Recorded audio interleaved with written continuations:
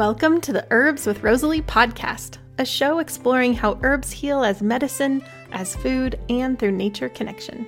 I'm your host, Rosalie de la Forêt. I'm an herbalist teacher and the best-selling author of the books Alchemy of Herbs and Wild Remedies. I created this podcast to share trusted herbal wisdom so that you can get the best results when relying on herbs for your health. I love offering up practical knowledge to help you dive deeper into the world of medicinal plants and seasonal living. My goal is that you'll walk away from each episode feeling inspired to start working with herbs in your everyday life. Each episode of the podcast is available on my Herbs with Rosalie YouTube channel, as well as your favorite podcast app.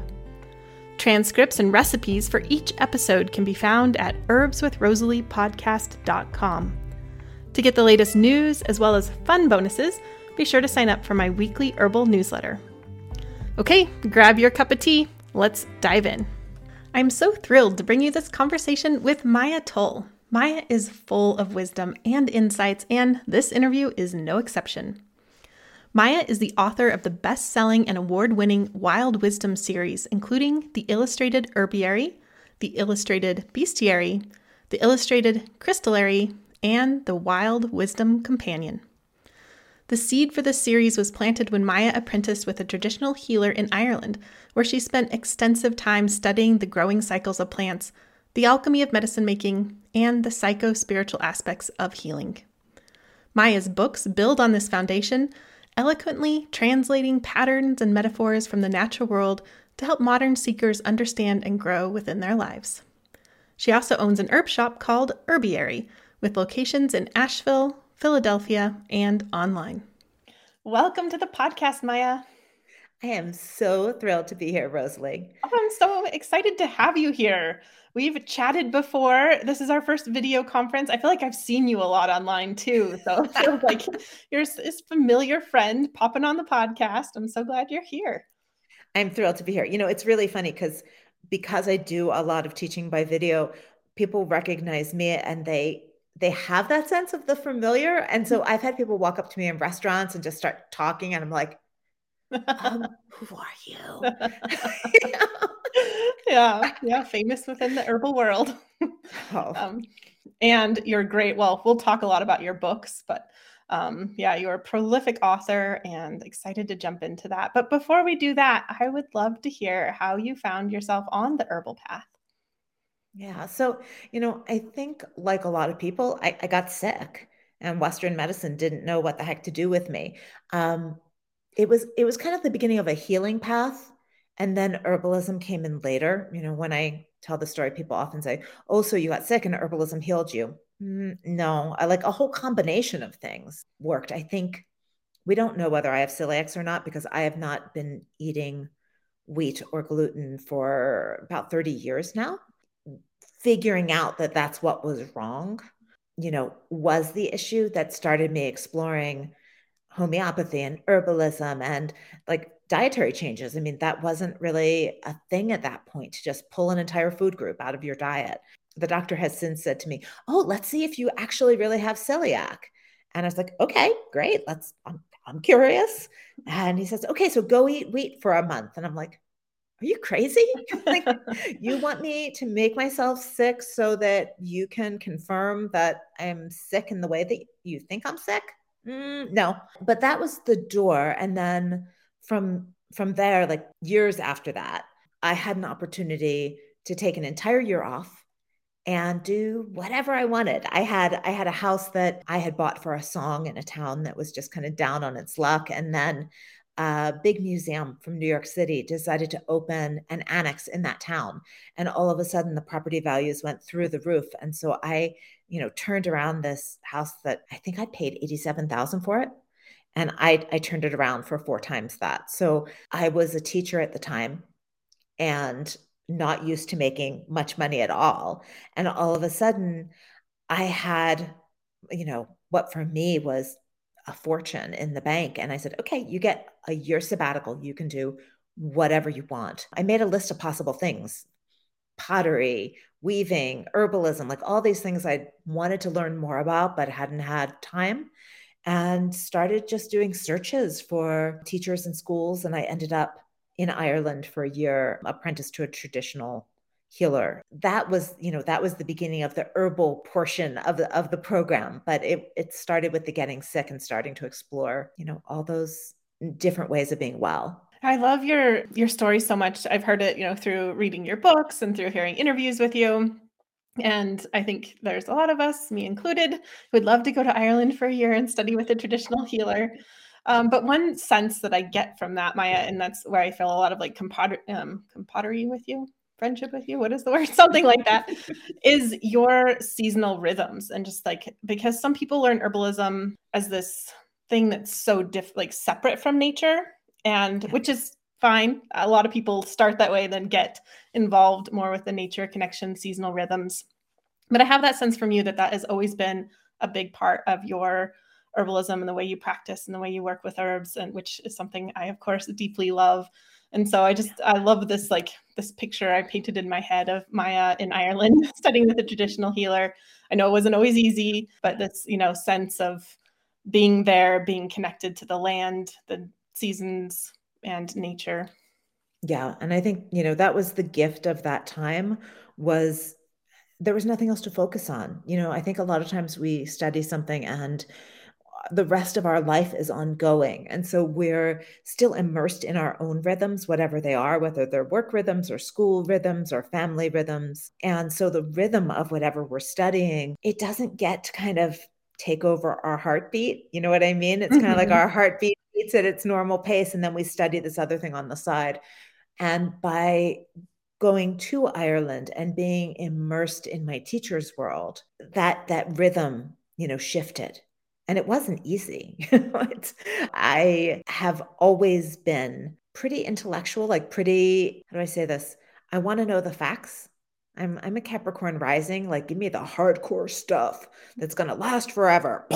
I've come to see that folklore actually is that, right? That the truest stories we can tell are the fables and the fairy tales that many people can relate to. But going into my Ireland time, I was coming from like a heavy duty academic background.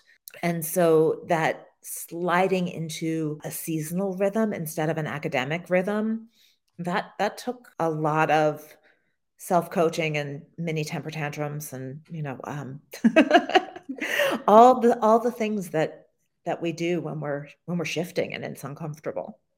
Yeah. Well, that is maybe where our camaraderie, I remember the word now, comes from also, is because I had a very similar thing. Like I love facts, I love practical stuff. And for me, herbalism has been a series of paradigm shifts of, sinking ever deeper into just having this new world open before my eyes. And so I hear that in your story too. Yeah. Yeah. Well, I'm so excited that you chose thyme, because thyme is easily one of my most favorite herbs. And I love it in so many ways. I can't imagine winter without thyme, actually, because there's something about thyme in soup, like a soup, most soups, obviously not all soups are the same, but for me, most soups is not a soup unless there's plenty of thyme. Just such a comfort to me. So I'm excited to hear what you have to share about thyme. Yeah. So I was thinking about this, like trying to remember when it kind of seeped so deeply into my consciousness, because my teacher, and I do just want to kind of mention, I used to start like anything like this by kind of giving my lineage and naming my teacher.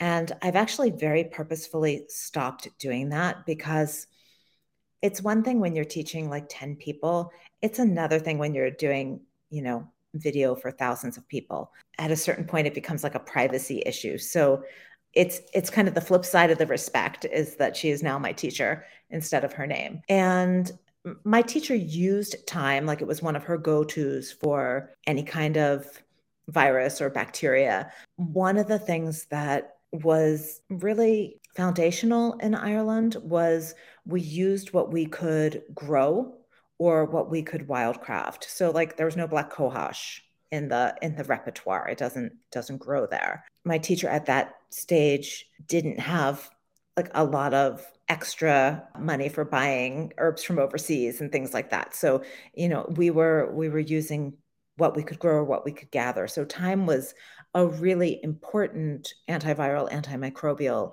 in her toolkit.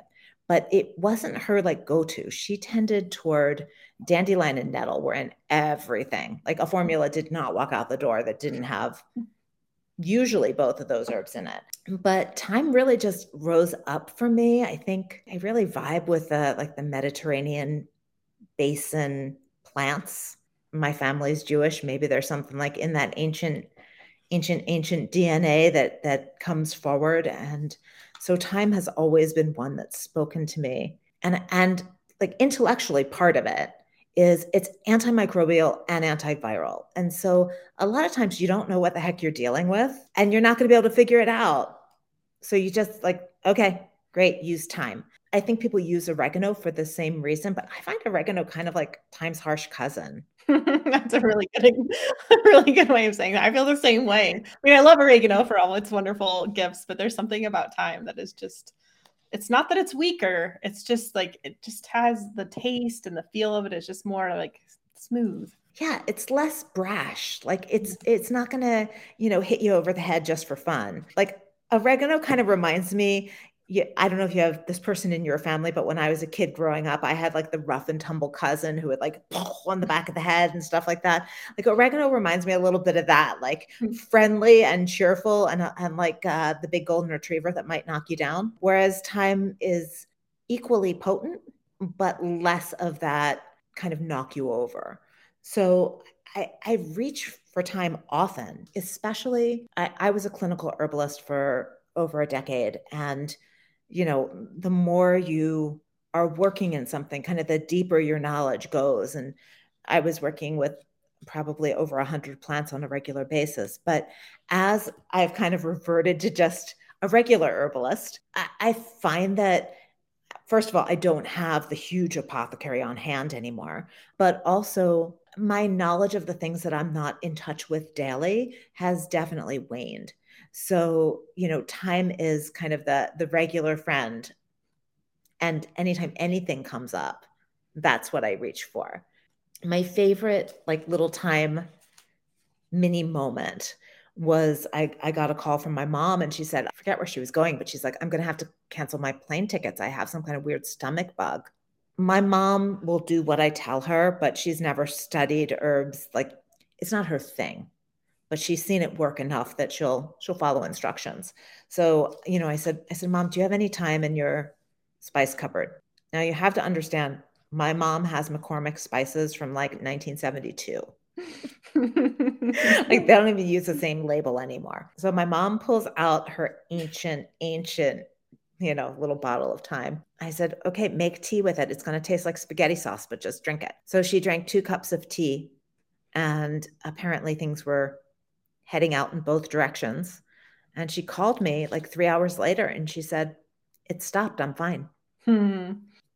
So, thyme does not let me down. It's a good one. And I feel like because it can be used for respiratory, for digestive, for I don't know what the hell it is, let's throw some thyme at it. It's the one I reach for.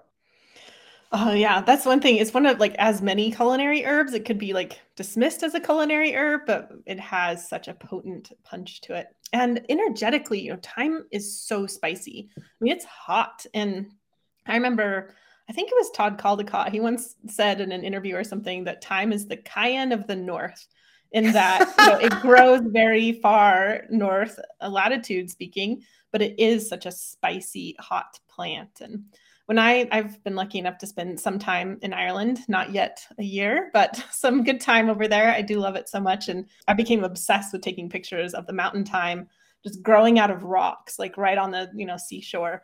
I'll try and find some of those photos and put them up here on the video player. But it is such a potent, spicy, energetically moving, which is when you're in Ireland and it's moist and boggy and damp and cold for a lot of the year. It's such a wonderful match for that. Yeah,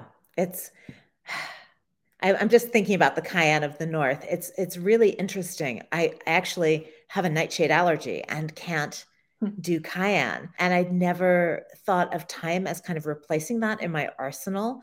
But I do use thyme and ginger that way, like where someone else might throw a pinch of cayenne. I'll throw some thyme or some ginger just to keep the blood moving, get the heat moving. But interestingly, I have found in practice, like, okay, you put it in your mouth, you're like, yep, spicy. But I have found in practice that when I use thyme in formulas, it reminds me a bit of peppermint. Like it almost modulates itself. Hmm. Like if you think about peppermint, you can drink peppermint tea in the morning to perk you up, and then you can drink peppermint tea in the evening to put you to sleep. It's a little different than amphoteric. You know what I mean? It's almost like the herb is self-modulating a little bit. And if you picture a coin, like it's on the edge of the coin instead of on one side or the other, and it can flip either way. And I feel like thyme can do that. Like I don't worry about thyme overheating someone. Mm-hmm. You would think that I would, because I'm also, resonating with you saying it's the cayenne of the North, but I just haven't found that in practice. Like I think that there's a little bit of a menthol kick in the back of the taste of thyme. So it's almost like icy hot, like, it comes in hot and then it has the cool kick behind and it balances itself.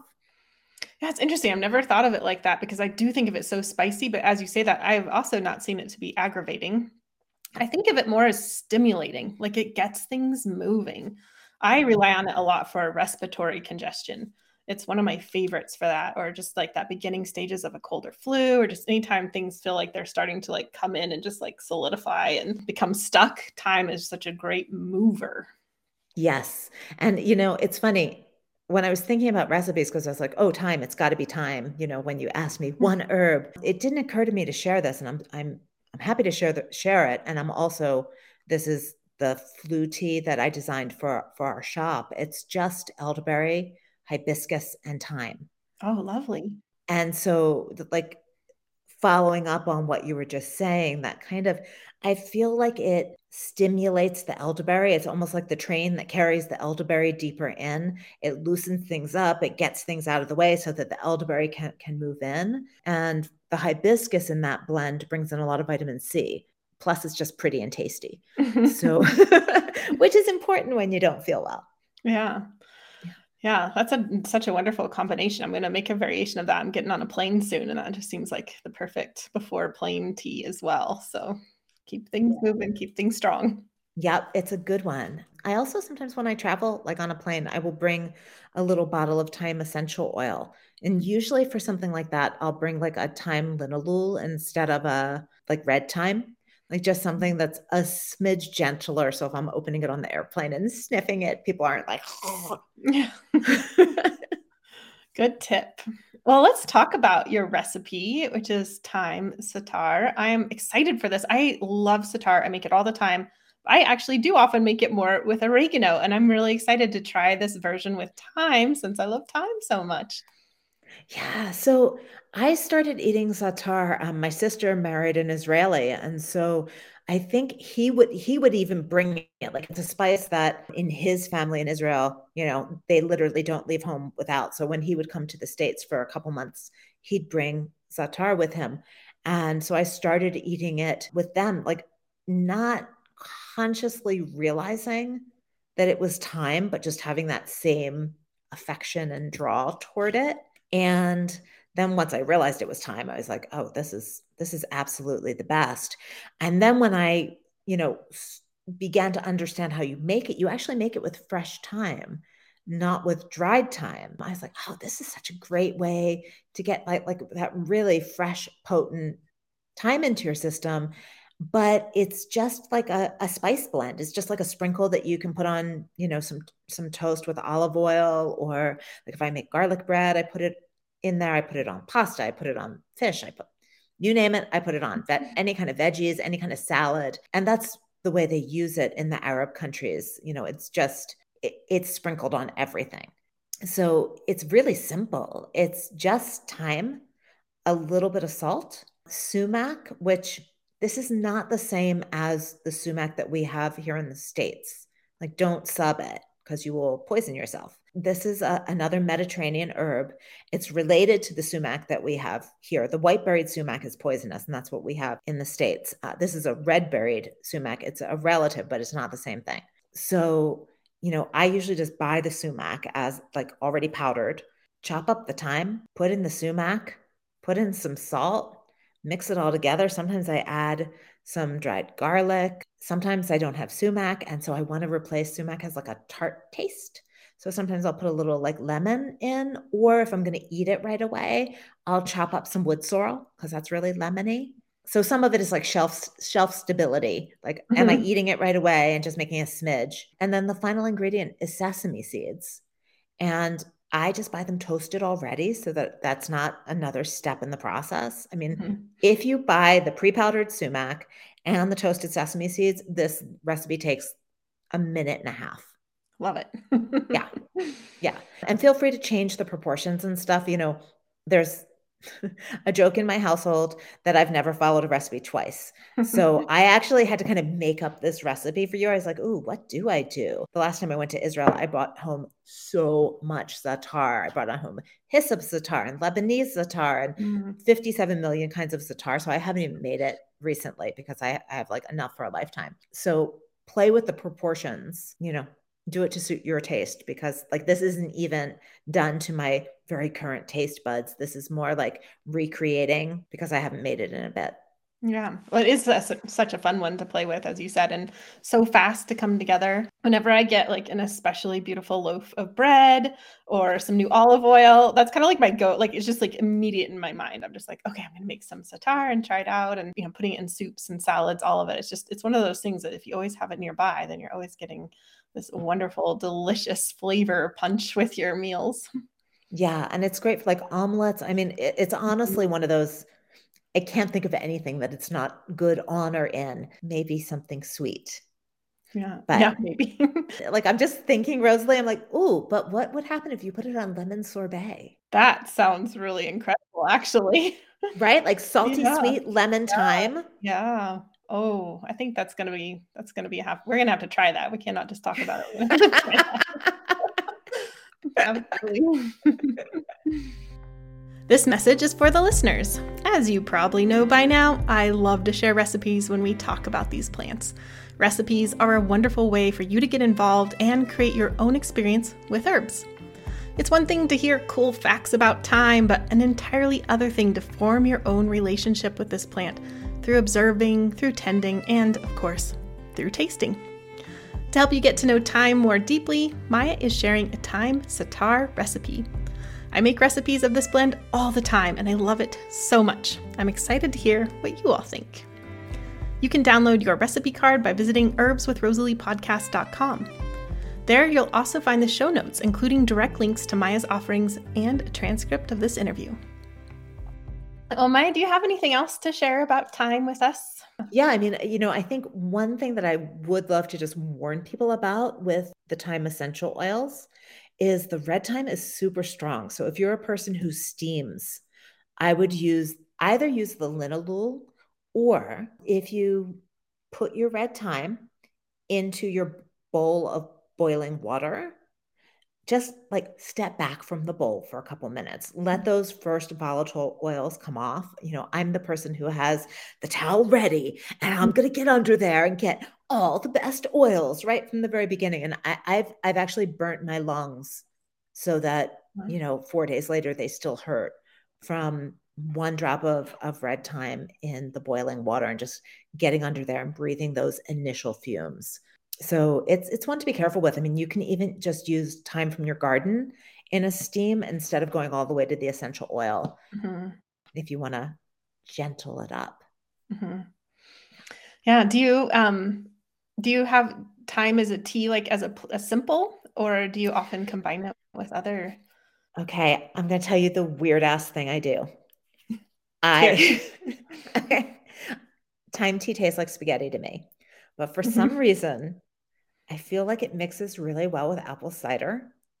I'm sorry, apple cider. In my mind, I had said apple vinegar, and I'm like, no, you mean cider, but I said cider. Yeah, and there's something about the thyme. Maybe it's that lemon and thyme is the same as like the apple and thyme. Like it does something similar. So a lot of times, if I make a simple thyme tea, I'll mix it half and half with apple cider. Ooh, that sounds yummy too. It's like a hot cider spiced with thyme. Yeah, and you can do it hot or you can do it cold, either way. It's Yum. weird but good. Yeah. One thing that just occurred to me, Maya, is earlier you were talking about how it's kind of like a modulator and it kind of goes, either way and helps modulate other things. I was thinking, when I get sick, I'll often eat a lot of raw garlic, but raw garlic on its own can be very upsetting to my belly. But what I've learned over the years is to make, like, I'll make like a garlic butter and put it on bread. The bread helps as well, or veggies, just to kind of have like something else that's not raw garlic on an empty stomach. But when I add thyme to it, thyme takes away that queasiness that I get with the raw garlic. No. And so I was just thinking, like, that's just something I've learned to do, something I've done for years, but it kind of like lends itself to that, like how it just kind of like helps it go either way, and it just softens things. And yeah, so Yeah. And I mean, okay, first of all, thank you for that tip because I can't do raw garlic, so I'm going to try that. But it's really interesting because, when we think of the cayenne of the North, I'm not going to stop saying that. We think of that like really crazy spiciness, but then when you walk outside and you find a little mound of thyme, it is soft and gentle, and it's not a big look at me plant. It's not making a big fuss. It's just kind of like creeping along, holding down the soil. It's the growth habit of it is kind of gentle. Its presence is gentle. Like when you sit with it, you don't have this kind of whammed over the head feeling from it. So it's just interesting to me to think about like what the technical energetics are bases like versus what the experience of the plant is. mm-hmm. Yeah, this is such a great conversation. I feel like I'm thinking about times in all new ways.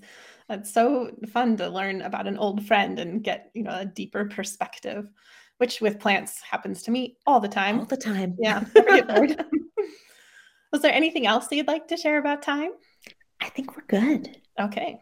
Maya, I am so excited to talk about your new book, The Wild Wisdom Companion. I have all of your other books. The Herbiary, of course, is one of my very favorites, and I also have loved The Bestiary and The Crystallary from you as well. And this is the 4th installment, and I am so excited. I pre-ordered it months ago, of course, because I'm subscribed to your newsletter.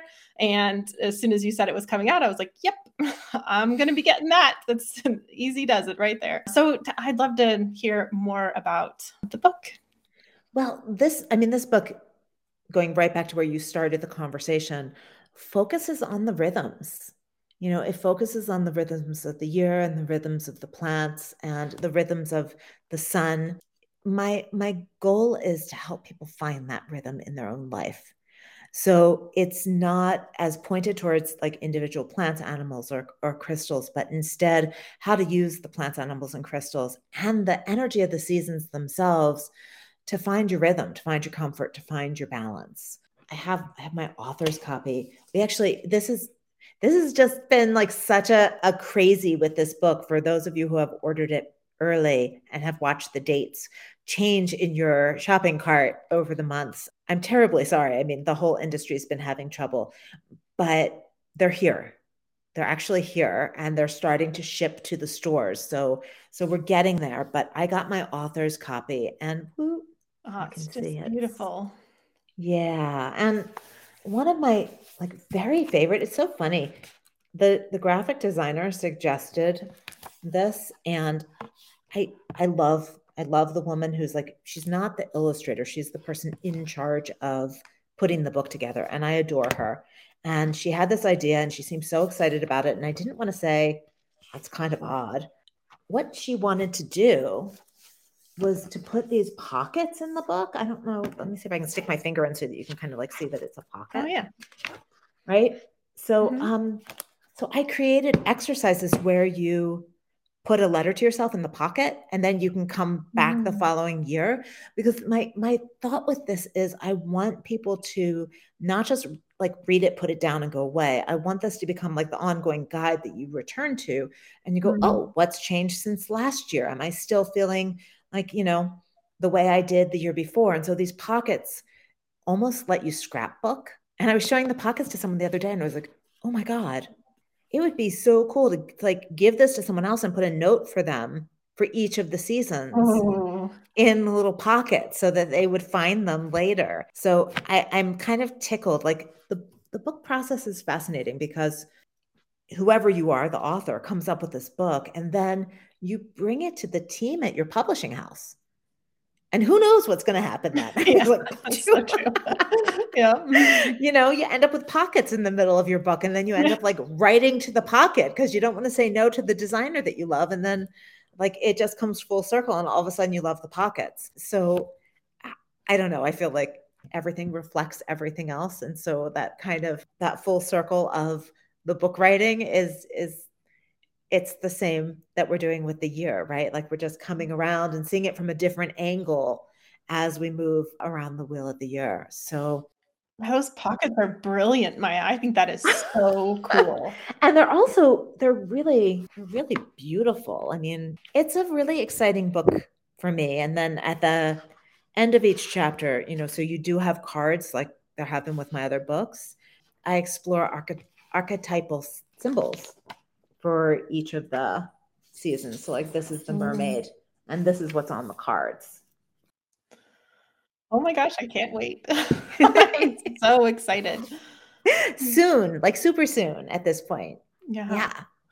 Yeah, what a wonderful addition. And again, I'm just like still struck by those pockets. That's so cool because what I find from your books is there is so many, layers of wisdom, and also, it's something that you could read from cover to cover, and also very much meant to just be a one-off. And I find like when I do that with your books, as I read the same ones over and over at different times a year, it just has different, it hits me at different times. And what I need to hear is in there in a different way. And so I like that this book is really about like you keep visiting it over and over again, because that is the thing about the seasons, right? It's our journey through them, and it's a continuing spiral, not a linear process.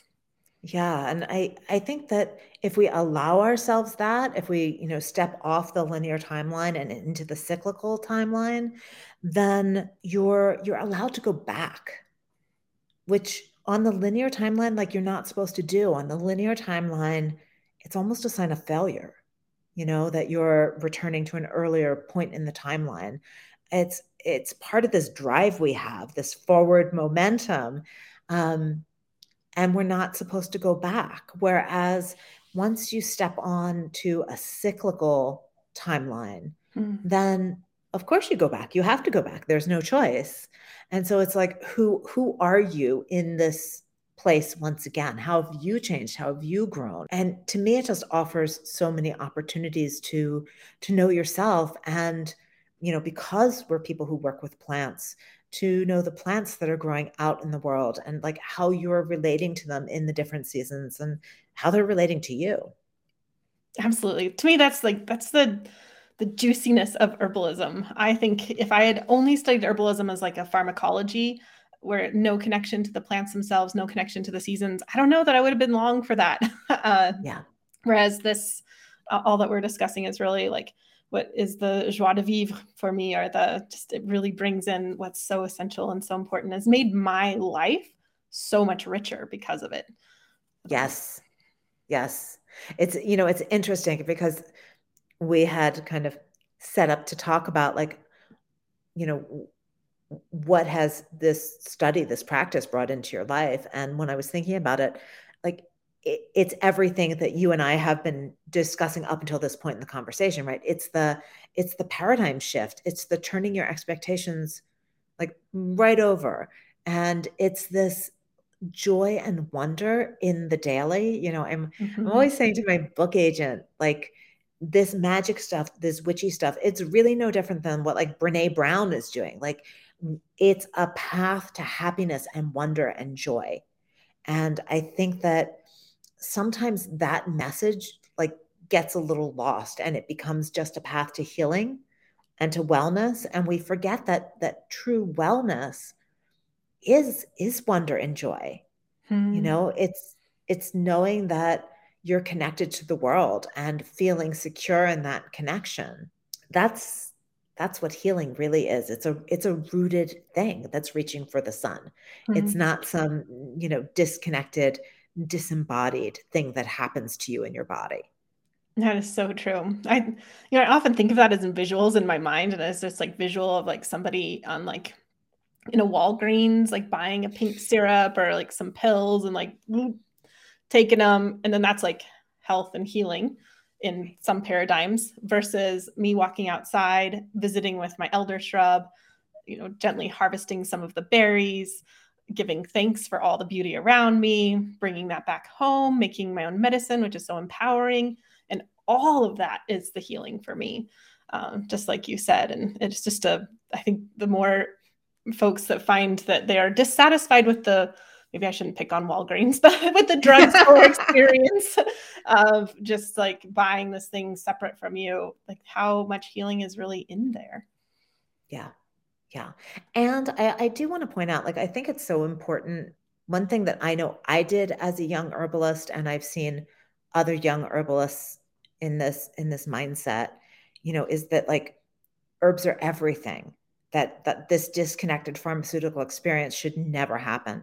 And whenever you get to never, like, you're not in a good place. And I don't care what that never is.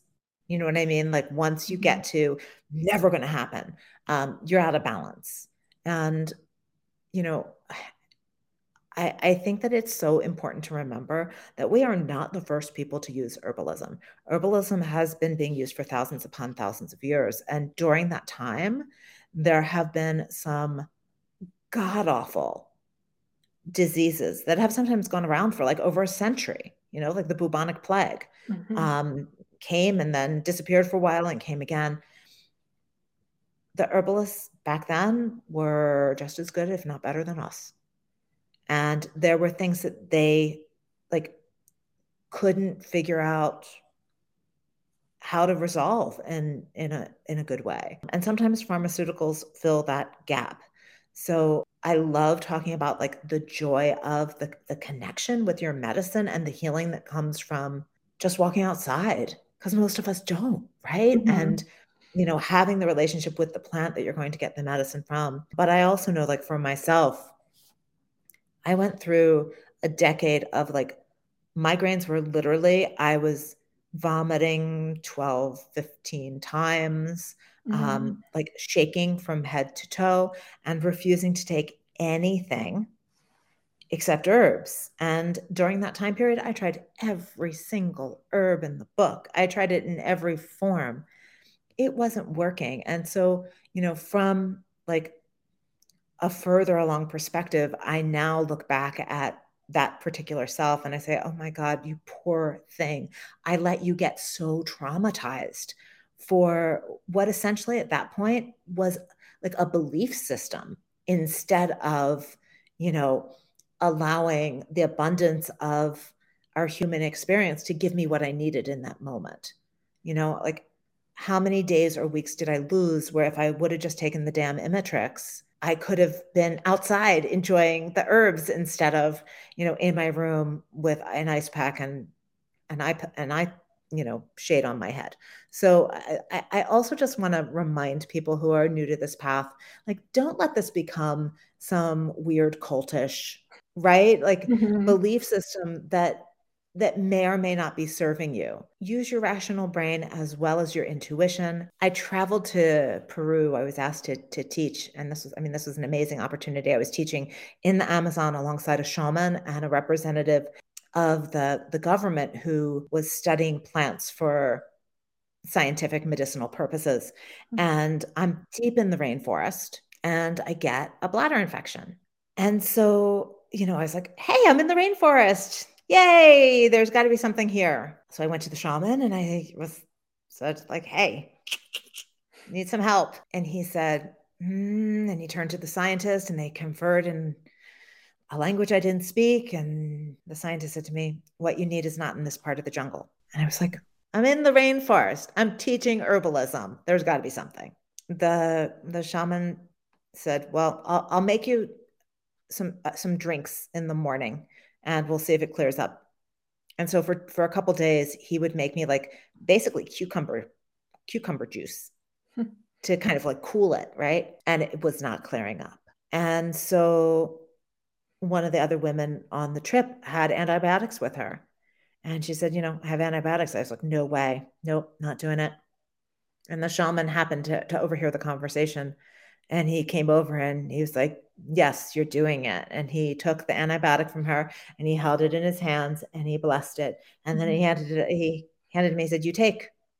And it was such an important lesson, that like we've got to find balance and we've got to use the resources available to us in the moment. And we can also do it in a way that makes their energy positive or at least neutral. Like we can bless a pharmaceutical pill. We can take out the little orange bottle and put it under the elder tree and ask for her blessing. So, as you're working through your herbal journey, don't go to extremes. I think just, find the middle path. Yeah, that's a very wise reminder. I wholeheartedly agree with that, Maya. Thanks for sharing. Yeah. I feel like I just can't wait for the day we have truly integrated care. Oh, right. Where it's not just one or the other. And I do get annoyed sometimes when people, like my friends and, people I can get annoyed at, think that I'm opposed to Western medicine or opposed to things like that. And my husband recently really hurt his foot and he went to the doctor thinking it might be broken. It wasn't broken. And the doctor told him, take, a bunch of ibuprofen and Tylenol every 6 hours. That was, all I gave him. That was what he wanted to do. And so I was complaining to someone of like, can you believe that? Like, that's what they said. And the person was like, well, ibuprofen isn't bad. I don't think you should be against ibuprofen. And I was like, wait a second. I'm not against ibuprofen. I'm just against that as a first call on this, like, let's try other things. If that doesn't work, maybe he wants to choose to take ibuprofen. Fine with me. But I really want to see more integrated care where we have options, not just one or the other, and we come up with a plan that makes sense. An evolving plan too. Yes.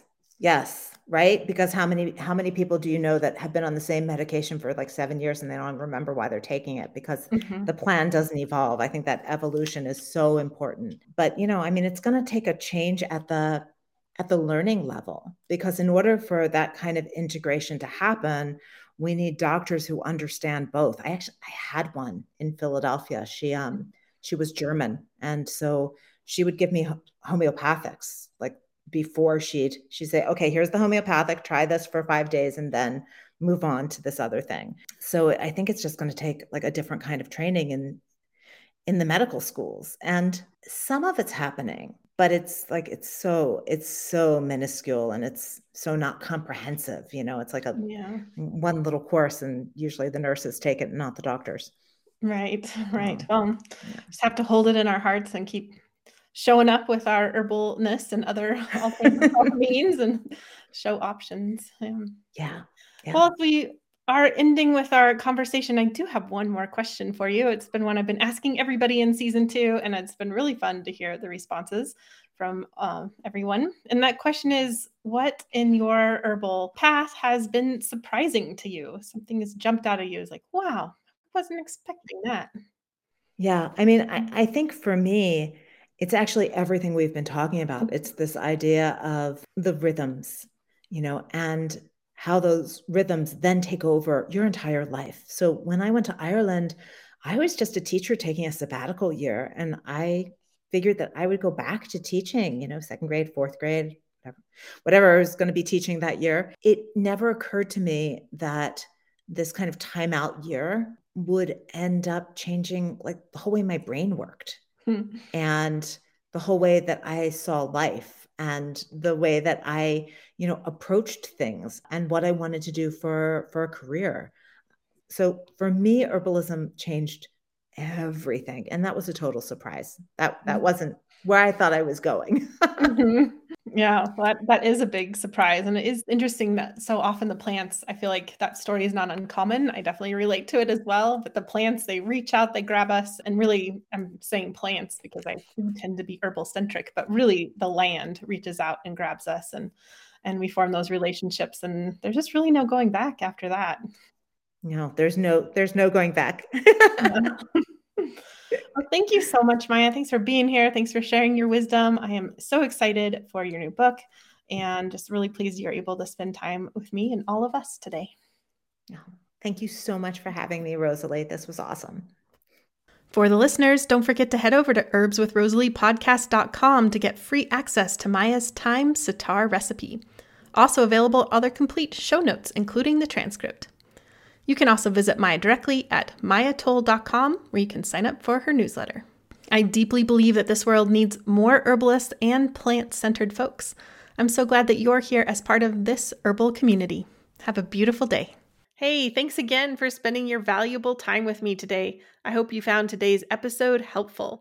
And if you're a new listener, thanks for checking out the show. And don't forget that you can find all the recipes, links, and show notes over at herbswithrosaliepodcast.com. While you're there, you can subscribe and get updates when new episodes release, and even submit your requests for future podcast episodes. The world needs more people who are connected to the earth and the healing gifts of plants. I'm so glad that you're here for this adventure. Thanks for listening. Thank you to Rising Appalachia for the use of their beautiful song, Resilience.